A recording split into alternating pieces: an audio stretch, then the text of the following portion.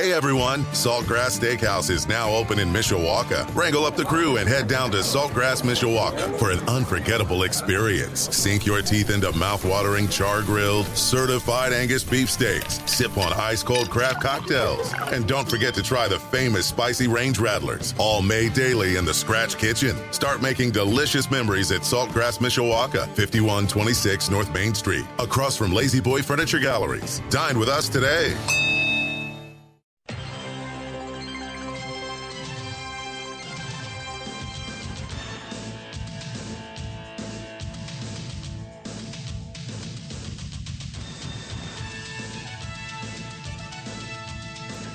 Budweiser's weekday sports beat continues on Sports Radio 960 AM WSBT. I've said this before. Brian Driscoll from IrishBreakdown.com with me. It's always the stuff off the air that, of course, is the best stuff that, unfortunately, there's a reason it's off the air sometimes. But how you doing today? I'm doing great. I'm doing very, very well, thank you. This all started because you heard the tail end of the previous segment when I was talking about the unfortunate stuff that the women's basketball team dealt with over the weekend. And it's just that, the social media, it's those social media muscle heads, I guess, right. Yeah, I have always felt that social media in some ways has been a wonderful creation. In other ways, it's the worst thing that's our society's ever created, from a technological standpoint, because what it's allowed people to do is, like, if I say something on Twitter, you know exactly who said it and where you can find me, right? And so I'm not behind some fake name and some fake Twitter profile and all that kind of stuff. And you get a lot of people with Twitter muscles, and I've always felt that if you want to quit this, the only way you can tweet at someone or put someone else's name in a tweet is if you have your real name, a picture of yourself, and your place of employment in your Twitter profile. And you'll get a lot of people saying a lot less stupid stuff. And the place of employment, yeah, that would definitely absolutely change a lot. And it's just because, like, hey, if you want to say something stupid and you want to be a coward on Twitter, then that's fine. Let me know. Tell me where you live. Give me your address, and I'm gonna have a couple words for you. But that's what social media's done. Is if you want to say something like that, have the cojones to put it on a piece of paper, put your return address on there, and then pop it in the mail. So that way we can find out where you happen to live and who you are. But I get tired of the people that go after play. It's one thing to be critical of a player's play. Hey, you know what? You can't turn a ball over like that. You need to knock down that three. I don't like tweeting at players, period. I just go to the coaches, tweet at me, come at me. I'm a professional, whatever. But if you're giving criticism of their play, it's fair game, in my opinion. But when you start going on personal attacks and attacking people and threatening people, big difference. You are you're the scum of the earth, in my opinion, when it comes to sports fans, and there's no place for you, in my opinion. And I wish that that's the one thing about social media is people can hide behind a keyboard and anonymity and be cowards, and that's really what it comes down to. Yeah, and 99% of the time, like you said, it's the people who don't even put their own name and or picture. And Olivia Miles would destroy every single one of those morons in a game of one-on-one if we're also being for sure. About it That's exactly right. That's exactly right. All right, let's move on to hopefully some better topics. Absolutely. The rest of the topics there are going to be awesome. Yes. Dante Moore, the five-star quarterback, was on campus today at Notre Dame. I've seen all the pictures of him. Still on campus. Still on campus right now? Yeah, it's going to be a 2-day visit. So what are you hearing right now? Well, it's gone very well. Look, Notre Dame over the last month especially has really done a phenomenal job with Dante Moore, and he has kind of gone on this nationwide tour. It's literally a bus tour with a lot of teammates and 7-on-7 teammates and things like that. And he's gone to LSU and Florida and Georgia and all these different places. And this entire time, Notre Dame's coaching staff, and it began with Tommy Rees. Tommy Rees put them in a great position early.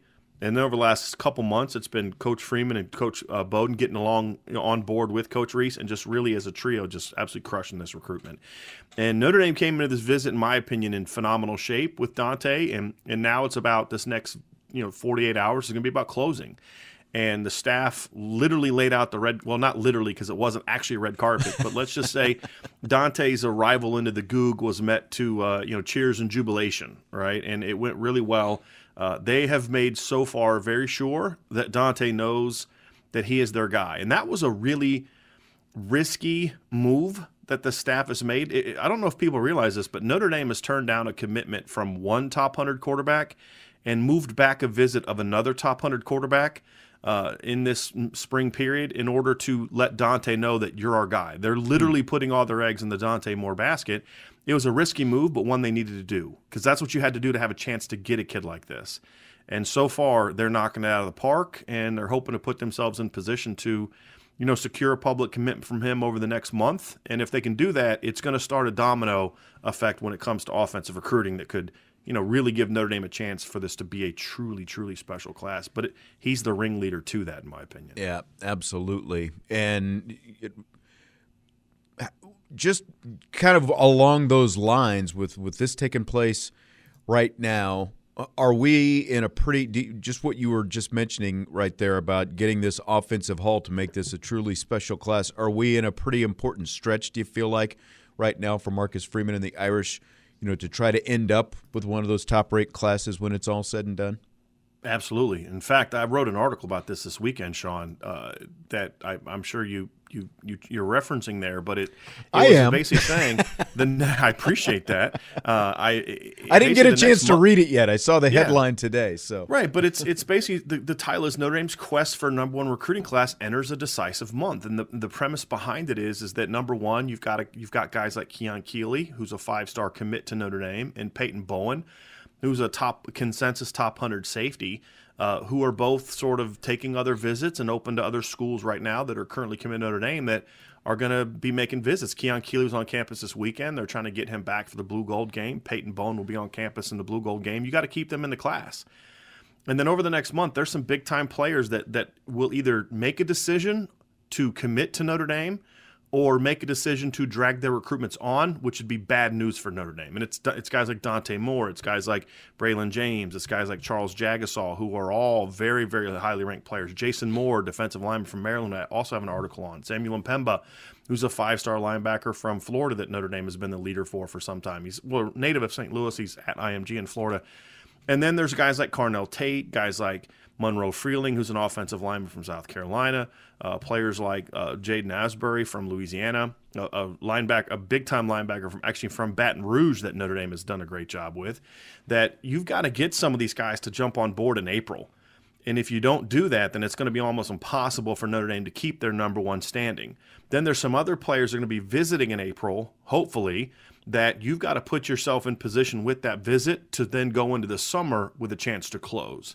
So whether it's closing in April, which is incredibly important, or putting yourself in position to close in the summer, this next month is going to determine whether Notre Dame's going to have a really good top 10 class or a legitimate top 1 to 3 class with a legitimate shot at number 1. That's how good this class is. But if you don't have big-time success the next month, and it all starts with Dante Moore, then it's going to be hard to maintain that standing for Notre Dame.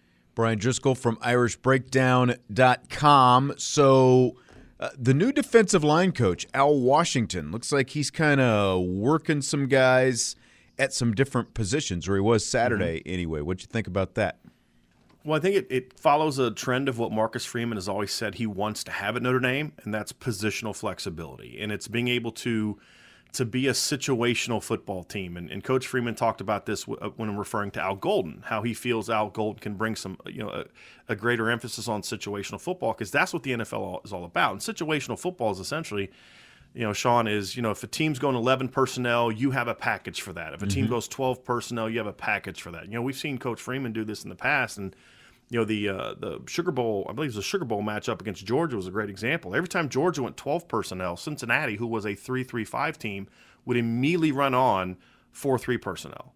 Like they're subbing, we're subbing. And it's even easier to do that in college football, because if the offense subs, they will stand over the ball and give you a chance to sub. Right. So it gives you a greater advantage than maybe 6-7 years ago before that really came into place, to where if you feel like you have the versatility where, hey, look, they put their package on the field that we believe is a high-throwing package. So when they go to that package, we're going to put some of our ends on the field as tackles and get a really athletic front four that allows us to pass rush while also being good enough to play the run when they do run, because that's the tendency we figured out. That's NFL football, right? And that's where college football is going offensively. And so you now have to be able to go that direction defensively. And a lot of teams aren't there yet. And Marcus Freeman sees that and knows they got to get there. And that's, I think, what a lot of this has to do with, which is, hey, look, number one, we got to figure out ways to get our best players on the field. But number two, we're going to be able to, as a defense, make sure that we're getting our best people on the field for specific matchups. And when you play the kind of schedule Notre Dame plays with teams from all different types of leagues, you need to have that flexibility as a defense. And I really like the fact that they're kind of working on a lot of that now. It seems to me, Sean, that they're kind of say, hey, let's get everything in now, and then we have the rest next several months to kind of refine everything and figure out what we're really good at. And, you know, I can't say that I dislike that strategy. No, I would agree with that. What about the young – I saw a little bit of video yesterday of some of these young linebackers. Were you able to see any of them? Yeah, a little. You talking about like the freshman kids? Or, yeah, exactly. I mean, they're athletic. I mean, that's the thing is they're more impressive going through drills than they are going through team stuff right now, because in drills they know what they're doing. You know, that's the thing. And you can really see the athleticism and the length. And, boy, they just add so much size. I mean, if you look at the linebacker position group, outside of Maris Luafau, your next four biggest guy or longest linebackers are the freshmen. Well, I say the next three longest linebackers are your freshmen. You look at Junior Tuihalamaka, and you're like, that's their biggest linebacker as a freshman. I mean, he's a big boy. It's a super athletic group, but they're still learning. You know, they're swimming right now, which is going to kind of happen with freshmen. And when you're doing what we just talked about, which is they're kind of throwing a lot at them now, seeing what they can absorb, and then just keep getting good at it. That's going to really hurt a freshman, and it's a good time to do that now, because it's kind of like in the spring. You're throwing them into the deep end without a paddle, but you got a lifeguard there to kind of help them along. You know what I mean? Like it's just that time of year where you're not as stressed about it because you don't have a game coming up that Saturday. So now's a good time to kind of do that kind of thing. But they're super athletic, but they're a long way away from where they need to be to help. But that's not unexpected after 5 practices. But you can certainly see the talent. Wide receivers, any early impressions on what you're seeing with Chancey Stuckey in that group? Man, it's Sean. It's. I say a lot of things on my board about, hey, be patient. They're only 5 practices in, et cetera, et cetera, et cetera. But offensive line-wise and definitely defense or receiver-wise, you're seeing vast improvement from how they play the game.